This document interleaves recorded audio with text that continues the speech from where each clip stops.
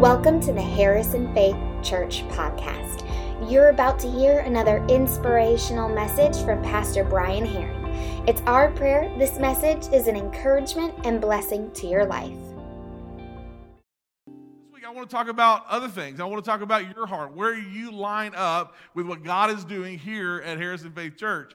And so with that heart of the house, you can turn to Matthew chapter 9, and if you're taking notes, the title is Creating a Heart of Compassion. So if you're taking notes, just write that at the very top, creating a heart of compassion. I believe that's what God wants us to do. Sometimes it's hard to see past crowds. In fact, all we do is see crowds, right? If you go to a football game, it's us against them, right? In fact, at the Super Bowl last week, many of you chose a side. You either chose the Chiefs side or you chose the Tampa Bay Buccaneer side. All right, and so you did, and either your team did really well or your team very highly disappointed you.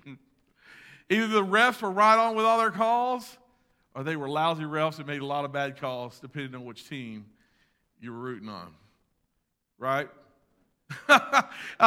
If you go to a football game or a basketball game, depending on what side your kid's on, there is a good side and a bad side. It's us against them. And that's the way we see life. There's crowds, there's us against them. But one of the things that's so powerful is that when Jesus looked at the crowds, he saw individuals, he saw people. People were important to Jesus. Jesus saw a lot more than just a bunch of group coming at him. He saw Bill, Tom, Mary, Jeff, Jennifer, Jessica coming in. And the wonderful thing, amazing thing about Jesus, he saw their backstory instantly. So Jesus didn't just see problems, he saw opportunities. When he saw the crowd moving in, he didn't go, oh, I don't have time for this. When that phone rang or that text came in, he didn't go, what do they want now? I'm going to let it go to voicemail and see if it's really important. Because we've all done that, right? We've all had those moments of weakness and frustrations, and we go through those times where we're just like, I just don't have it in me. I don't have it in me to see past that moment. And so we see another text from the church come through, and we're like, I already had 5 today. Why am I getting another text from the church coming in? But they want me to go to another event? I've already got other events to go to. Why do they want me to go to these events? And then you want to text stop, but then you know you're going to be at church next Sunday, and we're going to ask why you text stop. Then some people watching on live stream said, you can do that? No, you can't. No. We see masses of people. We see it all the time. We see it on the news. We see masses marching. We don't know backstories. That's what I love about Jesus. Jesus would instantly walk up to a group and he could pull out their backstory, what was going on. He could walk up to individuals by a well. He could walk through a crowd, everybody touching him, and know that someone touched him differently than everybody else is touching him. It was just so miraculous. And so I think if we're going to be like Jesus, we have got to get to a place where we see more than just the crowd coming in each week. And the crowd at Walmart. Because isn't it funny when our family walks in, we look in and we're the sane ones and everybody else is the idiots? Look at all these idiots. Took all the bread and milk. Well, what were you coming for? Bread and milk. And so you're like, there's no bread and milk. I can't believe there's no bread and milk. Don't they know there's an ice storm? Yes, they did. And they got there before you did. So who's the real idiot? Somebody planned a little better. Boss, I got to get off early. There's bread and milk and it's going like that, you know? And you're like, I'll just get it on the way home. Dumb. We go through these things. Everybody else is that does something else. We all treat like that. We go through stores, we watch people on events, and we just think everybody else has those things. And so it's hard to believe it. In fact, some of us, when we're in this room, and some of us are watching online, we get this. We don't like crowds because we're introverts. Now, I'm going to tell you a secret that only the staff and people who really know me best know. I'm really an introvert. I'm not shy. That's different. There's a difference. An introvert basically means this: I pull away to recharge. When I've had busy days and I've gone on, and you look at some of the true definitions of it, it means they pull away to get themselves together, to recharge, get it. When I'm at the end of my day, I don't want to have 10 more meetings. I want to pull away. And so I pull away to recharge. I go to my little quiet place, I recharge, I come back out, I'm ready to go. Other people, they're extroverts. They recharge by being around lots of people. We had a kids pastor here that served one time, and we would go through a big outreach softball tournament, and they're like, who wants to go to the church and play volleyball? And we're like, not me. I'm going home. I'm tired. I'm exhausted. I don't want to do one more thing. Who wants to go get something to eat? And you're just kind of, why is that different idea? And so when you really look at the life of Jesus, I always compare it like this. I'm just really like Jesus. He pulled away to recharge. He'd go minister to the crowds by the beach. He says, I'm going to the mountain. Y'all go home without me. In fact, we have this kind of joke at my house. It's not, they know it's not really a joke, but I kind of joke so that I don't get in too much trouble. But forever, Fridays were my day off, and I had them alone. And they were the best of times. I could study, I could pray, I could watch a movie. Nobody asked me anything. I could put 1,000 things in my nothing box, and nobody asked me what was in my nothing box. But now, I have a daughter who's Zooming college, and she's there all the time. My wife is there all the time. Her work schedule's changed where she's off on Fridays. And they're a pleasure to be around until I want to be alone. They don't do anything wrong, but they're just messing up the quietness of my day. And so I get up, and I haven't had my first cup of coffee, and I'm so glad you're up. I've been waiting for this moment all morning long so I can ask you everything about what's going on around the world. And I'm like, I need to watch the news in the other room, or I go somewhere else. But it's just me. Maybe that's not you, but that's just me. I've got to pull away to recharge. And so it takes me a moment to get geared up and ready for the crowd, even the small crowd at home. But what I'm learning through all this is that it's really a heart issue. Many times we don't want to face the crowds because our heart is not in it. And I think that if we're going to get out of the funk of 2020 and really move into what God wants us to do in 2021, is we're going to have to learn to re-engage with people. We're going to have to learn to see people better than crowds. And we're going to have to realize there's opportunities out there, not problems. And so Jesus saw people differently. Jesus displayed certain convictions we need to develop in our own heart, in our own life, and the compassion that we need to live. And so I want to give you 4 convictions that create a heart of compassion. And we're going to start in Matthew chapter 9, and we're going to begin reading in verse 35. And it says this: Jesus traveled through all the towns of the villages of that area, teaching in the synagogues and announcing the good news about the kingdom. And he healed every kind of disease and illness. In verse 36, it says, but when he saw the crowd. And I'm just going to pause right there for a minute and just tell you this. Here's the first thing. Here's the very first thing you need to write down. Jesus cares far more about the individuals in the crowd than the size of the crowd. So this is a great illustration. Who knew that we would be facing a snow apocalypse and the crowd would be down today? I didn't. Jesus did. Well, what a great opportunity. Because Jesus didn't ever get upset about the size of the crowd. We do. If you're a life group leader, you're like, crowds don't matter. But on your side, you're thinking, why did nobody show up today? And you beat yourself up. And you think, what did I do wrong? Why won't they come? Why won't they do this? If you're a pastor, you realize this is a different time, a different age, and there's storms outside. Well, there's not really that bad yet, but it's coming. There's all these different things. There's rain, but you get in there and you think, why did everybody come to church? But the reality is there were reasons, but we get caught up in the size of the crowd rather than individuals. But Jesus never did that. He looked who was there, and he always saw who was there in the moment.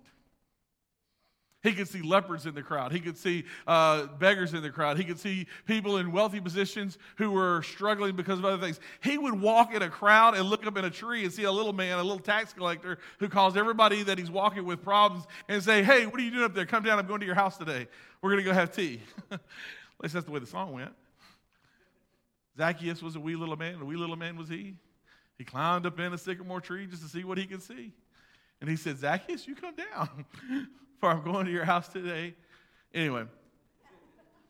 So, there's always these moments where Jesus saw individuals. He saw people, and he'd pull them out of the crowd. And I wonder, as the people, as the body of Christ, and at Harrison Faith, we believe that everybody's a minister. So everybody has the ability and the authority to minister and be called of God. So you're called of God. God's calling on your life is no different or less than mine. So if God's called you, who is God calling you to minister to? See, Jesus had that unique ability to look at individuals far more than the crowd. Seems obvious to see that. It seems obvious to do that. Just Jesus saw people. Why wouldn't we see people? How many times this past year did we look out, we just saw crowds? Give you a few examples. Mask versus anti-mask. Those even came in the church. All lives or blue lives matter versus black lives matter. Liberal versus conservative. Republican versus Democrat. Vaccine versus anti-vaccine. For Pastor Brian. No, I'm kidding. There's all these different things. There's these different things that we look at, but we immediately put ourselves in different classifications. We are the group, the people that immediately says, that's a group that's a bunch of weird idiots. They believe all this stuff. They have all these wild conspiracies. That's the group over there that lies all the time. I can't believe they would lie like that. Why would they put so much stuff out there as false? And we tend to get angry and frustrated at a group of people and individuals we know nothing about because we don't know their story. Jesus never saw people in groups. He never looked at it and says, you're a Democrat, you're a Republican, you're hopeless. He never saw people as pro-Trump, anti-Trump. He never saw people as pro-Joe Biden, anti-Joe Biden. He saw people as individuals, and he went to them and he ministered to them right where they were at. He didn't look at if they were poor. He didn't look if they had addictions. He didn't look if they were rich. He didn't see if they were well off with a great retirement plan or if they were barely making it paycheck by paycheck. He didn't push people away because of that, but rather he drew them in because of that. And he says, they've got a story, and because of that story, I want to minister to them. I want to be. He was a light in darkness. That's who he was. The gospel is filled with stories of Jesus seeing people through the crowds who desperately needed him in their lives. And we get so caught up, we can even get into small crowds. We know the story where Jesus is in a house and this woman comes in and she throws perfume and starts wiping his feet with her tears and her hair. And everybody in the crowd says, if he knew what kind of woman this was, he wouldn't let her do that. And Jesus said, it's because of this woman and who she is, I'm letting her do it. You see, here I am, I'm an honored guest in your home, but you didn't offer me a basin to wash my feet. You didn't greet me. And here she's never stopped greeting me or washing my feet since I've gotten here. She's gone far above. She's treated me more like an honored guest than you who invited me to begin with. So much more. And Jesus created people that wanted to be lifelong followers because Jesus cared about people. At what point in our life, in what part in our hearts, in what part in our Christian walk did we stop caring about people? When did we stop caring about people? I don't think we mean to, but I'll be frank with you. It was a whole lot easier to get volunteers for the station, for the homeless, to stay overnight in 2019 than it was 2020. It was a whole lot easier to get people to serve at doors and in kids ministry and in youth ministry in 2019 than it was 2020. Show up to extra events. It was a whole lot easier to get people here when everything was easier. Verse 36 goes on after that. He says when he saw the crowds, verse 36 says he had compassion on them. To Jesus, this means this. Write down this for your second point. Everybody matters. Everybody matters. Everybody matters. Everybody matters. That not the people that you get along with, not the people who are just like you, not all the. Everybody matters. Broken people. In fact, when I came in here and they were worshiping and they said something's about to break, I told Caleb, you ought to get just a pot, come up here and just slam it on the ground, and say something's about to break. That'll get our attention, right? Sometimes we need to see something physical for something that's already happening on the inside. I think for some of us, we already feel broken. This song's about a spiritual breakthrough, and I'm not taking away from the song, but sometimes I think some of us feel so broken, we need that old song to come back, the Potter, where he puts all the pieces back together. Because that's what we feel. See, Jesus cared. In fact, Jesus cares about the least, cares about the last, and he cares about the lost. We have a group in our church, And I know Melissa Harp's watching online because I saw her peeking on a while ago. But it's called His Hands Extended. His Hands Extended have reached out to more people in 2020 than they ever did in 2019. They reach out to a group that was so neglected by not just our church, but by many churches. It's the people who are shut in a nursing home. It's the people who have long-term illnesses. See, when someone starts out with cancer, boy, we're good at the beginning because we feel so compassionate. But when you've done years and years and years of caring for someone, it weighs heavy upon friends, relatives, spouses, and churches. So you fall off to the deal, and all of a sudden people said, has anybody checked on Jim lately? And they don't mean to be that way, but that's just the way it is. So birthed out of this problem, His Hands Extended was born.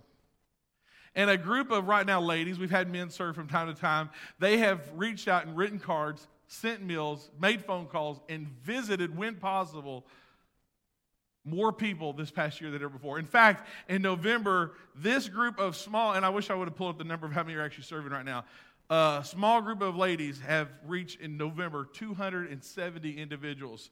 And they shattered that number in December by reaching over 274 in the single month of December.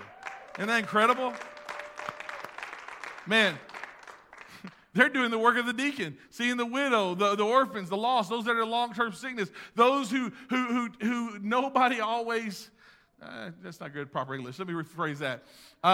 People that we sometimes accidentally neglect because of our busyness. Because it's easy to look at the nursing home and see a group and not individuals. It's easy to drive by and say, oh man, I would hate to one day wind up, versus saying, man, I really ought to care for those individuals. It's tough. In our church, one of our number one core values, which is the value we focused on in 2020, was every soul matters to God. Every soul. Old, young, wealthy, poor, sick, lame, whoever you are, every soul matters to God. And so in December this past year, we took a lot longer than we meant to. We finally got launched, our Celebrate Recovery, and we are going strong. And do you know this, that any one of you can show up and go to it any time? On Thursdays at 6 o'clock, it's for anybody with a hurt, habit, or hang-up. You can go, you can show up, and trust me, if we were really being honest, we all have either a habit, hurt, or hang-up. And if we don't, just come sit in my office. We'll point it out to you eventually. Because I love pointing out your problems over mine. It's tough dealing with ourselves, right? Jesus sees individuals. So we started our Celebrate Recovery, and then one of the things we didn't get to do in 2020, but we're planning on launching in 2021, is we're planning on reaching one of the largest unreached people group in Northwest Arkansas, and that is our kids with special needs. We launched out starting with meeting with Ability Tree, and it didn't work out. But one of our things that we care about is we want to reach a generation of kids who aren't being reached right now, that families that actually have felt unwelcome coming to church because their kid acted out a certain way, they didn't know how to deal with it, and so they sent them to sit with a parent or send them home. We want to build a sensory room. We want to train our youth workers, our kids workers, and all of our host team how to deal with special needs kids, so that parents have a place to bring their kids, that they know that they are welcomed, and that will make all the difference in the world. If the door is open, they'll come, because many people either don't attend church at all or they attend online only because they don't feel like they could bring their kid to a church. Isn't that a shame? What a family we could reach if we do this. And so while we live in a culture that's dehumanizing and is inhumane at times, and we tend to objectify people, we need to rehumanize people once again and reach out to them. We need to understand that everyone bears the image of our Creator, that everyone is born, it looks like the image of our Creator. We were created in His image. We have a soul, spirit, and body. And Jesus died for anyone willing to trust Him. In verse 36, it picks up, this is the last part of verse 36, it says, because they were confused, helpless, like sheep without a shepherd. I think that describes 2020 more than anything else. I think we've all been there at some point. If we're not there today, we were there at some point where we were just confused and helpless. I don't know what to do. I don't know how to fix. I don't know how to... Listen, we have people in our home we don't know how to help.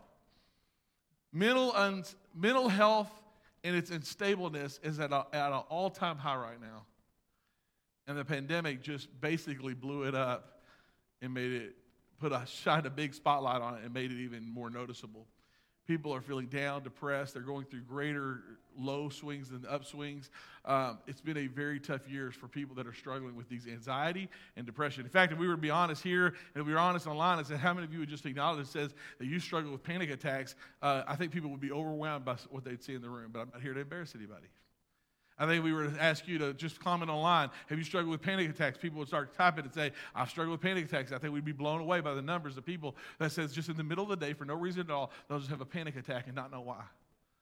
Some people have had to pull over on the side. They'll say, Pastor, I don't understand. I'm just driving along. All of a sudden, I just feel it hit me. I have to pull over, and I can't even get myself to put myself back in gear till it passes. And I try to calm my breath down. I try to pray. I pray worship music, and nothing makes it leave. I just don't understand. And I've had these before, but never like I have now. But this past year has brought on more anxiety, more depression than any other time. The church should have never, but even more so now, should never turn a blind eye to mental health. It's real. It's a problem. And people need Jesus and need God's delivering power, and they need Christian representation and counselors more now than ever before. And we can't ignore it. Let me just say this. You can't cast the devil out of every mental problem. You know? All right. So here's the third thing. Everyone has a story, even you. Everybody has a story. He said this, they were confused, they were helpless, they were sheep without a shepherd. Everybody has a story, even you. We're good at hiding our stories. And we're also good at ignoring the stories of others. But everyone has a story. And everyone's story is important. When you go through our annual celebration book and you go back there, you're going to turn in there. One of the first things you're going to see is the story of the Ballard family. You're going to hear about how they started camping with Jesus. When we baptized her, we talked about it just a little bit. But it's the complete story of everything that started, and it's you need to read it. If I was going to take time, but I thought, it's there for you. Go out, grab one, read it, and just begin to read through the story about what God did in their life. You talk about God doing some amazing stories. It's phenomenal what God has done with that family. Look at the story of the Pillow family and how God's reassuring power during a very difficult time in life's journey reassured them that in their hospital with a preemie, and how God just reassured them through different things and different avenues in what God's done. Story after story, God has been faithful with the people in this church. Story after story. So there's a Fred Rogers, which y'all know him as Mr. Rogers, said this. Frankly, there isn't anyone you couldn't learn to love once you hear their story. Never underestimate the impact of your mere existence can have on another human being. There is something of yourself that you leave at every meeting with another person. Isn't that awesome? You can love anybody if you just can learn to hear their story. Most of the time, the best thing you can do is as you sit down with someone is just ask them questions to let them tell you their story. People will say they don't, but people really do love to talk about themselves. If you just ask open-ended questions. Get them talking. Get them talking about what they want to talk about, not what you want to talk about. Makes all the difference in the world. Sharing your story and listening to others creates vulnerability, and vulnerability paves the way for trust, for intimacy, and for relationship. It's being vulnerable. You know why we don't like telling our story? We don't like being vulnerable. We don't like humbling ourselves. We don't like coming down to that place and say, look, I'm a real person with real problems, with real issues, and I'm not perfect. Sometimes I stumble, sometimes I fall, sometimes I just do. But we don't like admitting that, do we? Let it sink in. Verse 37, it goes on, it says, he said to his disciples, the harvest is great, but the workers are few. So pray to the Lord of the harvest, who is in charge of the harvest, and ask him to send more workers to the field. Number 4, real compassion shows up at service. Real compassion shows up at service. Here's the issue. It's real easy for me just to preach, and we preached these messages before. Listen, guys, There's a lot of unsaved people out there, and the harvest is great, but the workers are few. So you need to sign up. But you know what? Nobody signs up. Because nobody's moved with enough compassion to help those that are hurting. In fact, what we always say to ourselves is, man, that's great. I'm so glad our church is doing that. I'm so thankful our church participates in a warming station. I'm so glad that our church wants to reach special needs kids. I'm so glad that our church cares about kids ministry and youth ministry. I'm so thankful for a host team that greets people. But I'm just not sure that stuff is for me. It's like this. When you've signed up for an event and you say, oh, I'm busy, I just can't go, and you don't show up and you don't call, you think you're the only person, so nobody will know. What you don't realize is 15 other people also said they are going to show up because they're going to be the only ones, and nobody will know they're not there. We need workers. We need people who are moved with compassion to serve, because life is better together, and that goes in two different ways. For us, life is better together when we go and attend life group together and we learn together, and life is better when we serve together. The people you connect with the most are the ones you've been in the trenches with. The ones you've been in prayer with. The ones that when you were on a prayer team and you prayed somebody through to salvation. The ones that you were stayed up all night at a warming station and you led someone to the Lord and you brought them to the church the next week and you got to go through the emotions and watch them be baptized, get them in a life group and see them connected. The ones that where you brought their family and their kids come in and says, I accepted Jesus in my heart for the first time today. Mom and Daddy, I want to get baptized. The ones who go to camp with our youth pastors and they get so on fire for God that you think you got a different kid, and they bring their friends and they get different kids, and the parents come in and says, I don't know what's happening with my kids, but ever since they went to camp, they're not different. I came to find out what's going on at this church. But you know what it takes? More workers. The vision is greater than the capacity of, that we have to fulfill it. The vision is so great, but the workers are not enough to fulfill where we want to head. Everyone likes the idea that we want to do something, but we need hands-on workers. Nobody has been called to sit back and do nothing. Nobody. Nowhere in Scripture, when you read through the Bible, it says, and they were allowed to sit in their chair and sit there until Jesus came back. Hallelujah, amen. They have reached sainthood. No, I read people like Methuselah, who's the oldest man that ever lived, who served God every day until God said, man, he's done so well. My goodness, I've just got to tell you.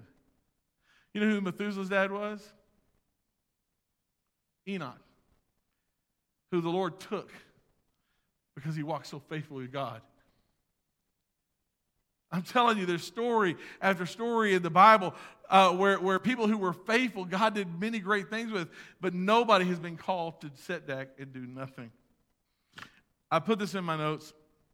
Well, let me just say this. Compassion doesn't just see the suffering, pain of others. Compassion acts. Here's what I put in my notes. It's up there in blue. Go ahead and put it up there. To see the pain and suffering in the world and do nothing about it may just demonstrate the greatest cruelty of all. To see what needs to be done and sit back and do nothing and say someone else can do it. It'd be the greatest cruelty of all. To see people hurting, see people destitute, see people without, I know it's fading, but my sermon's wrapping up. To see people destitute, the people that are going through some of the toughest time in their lives, and sit back and says, well, that really stinks for them. And do nothing to reach out and help them, may be the greatest cruelty of all times. Jesus didn't just choose to model compassion. He did something about it. He touched people's lives. He commissioned his followers to do the same.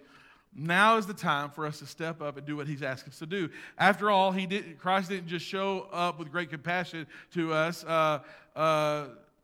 to show people, but also through supernatural events. He calls us to minister to people, and then he also worked in special supernatural events.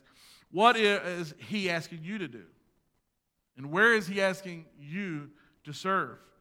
The passage right after Matthew chapter 9, he goes right into chapter 10, beginning in verse 1. It says, Jesus called the 12 disciples together and gave them authority to do what? To cast out evil spirits, to heal every kind of disease and illness.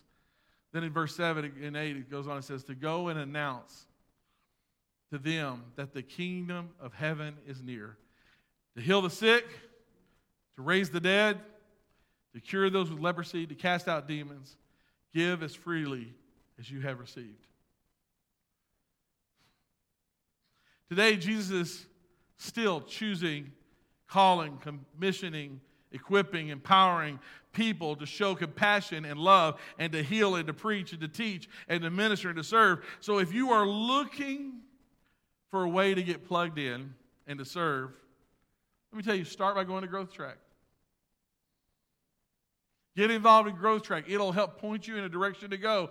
This year, our focus is Life is Better Together. For some of you who are at home and you're watching online, this is for you. I've been thinking, what can you do at your home if you're not ready to come back to church because of the pandemic, you're waiting till this thing's over? How cool would it be if you could get your family, your kids, your extended family, your extended kids to say, listen, every Sunday, we're going to come to Mom and Dad's house. And we're going to watch the service online together at 10 o'clock. And afterwards, Mom and Dad are going to cook a meal, and we'll all come together. Listen, kids will show up for food. Free food. What would happen if at your house you just said, listen, we're going to gather at the house. We're going to come until this thing passes because we're not comfortable going. But we're all going to come together and we're going to worship together. We're going to stand up in the living room and you model worship. You just can't just sit in the deal and talk and everybody be on their phones. Everybody's got to put their phones down. You model worship. You raise your hands. You sing with the songs. You come in, make it your own little house church. You be the priest of your home. You be the pastors of your home.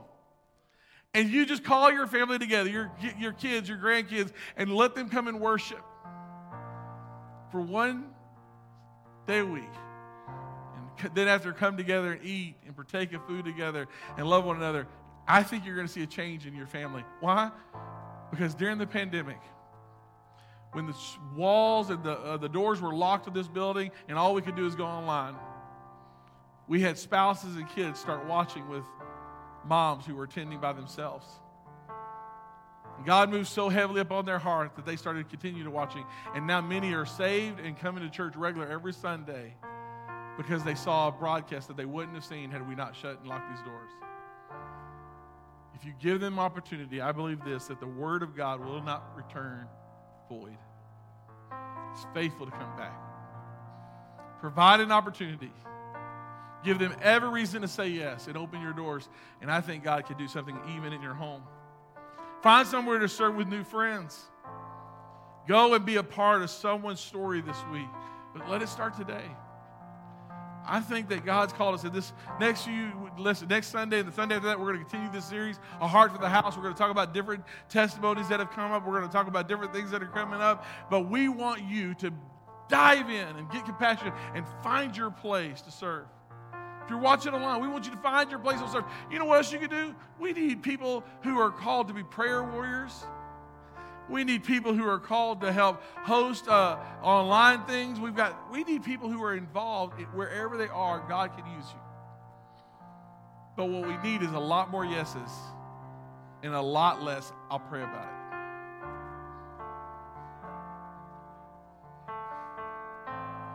I'm going to pray for you, and then I'm going to turn it over to the worship team. Father, I'm just so thankful, Lord. I'm thankful for your heart.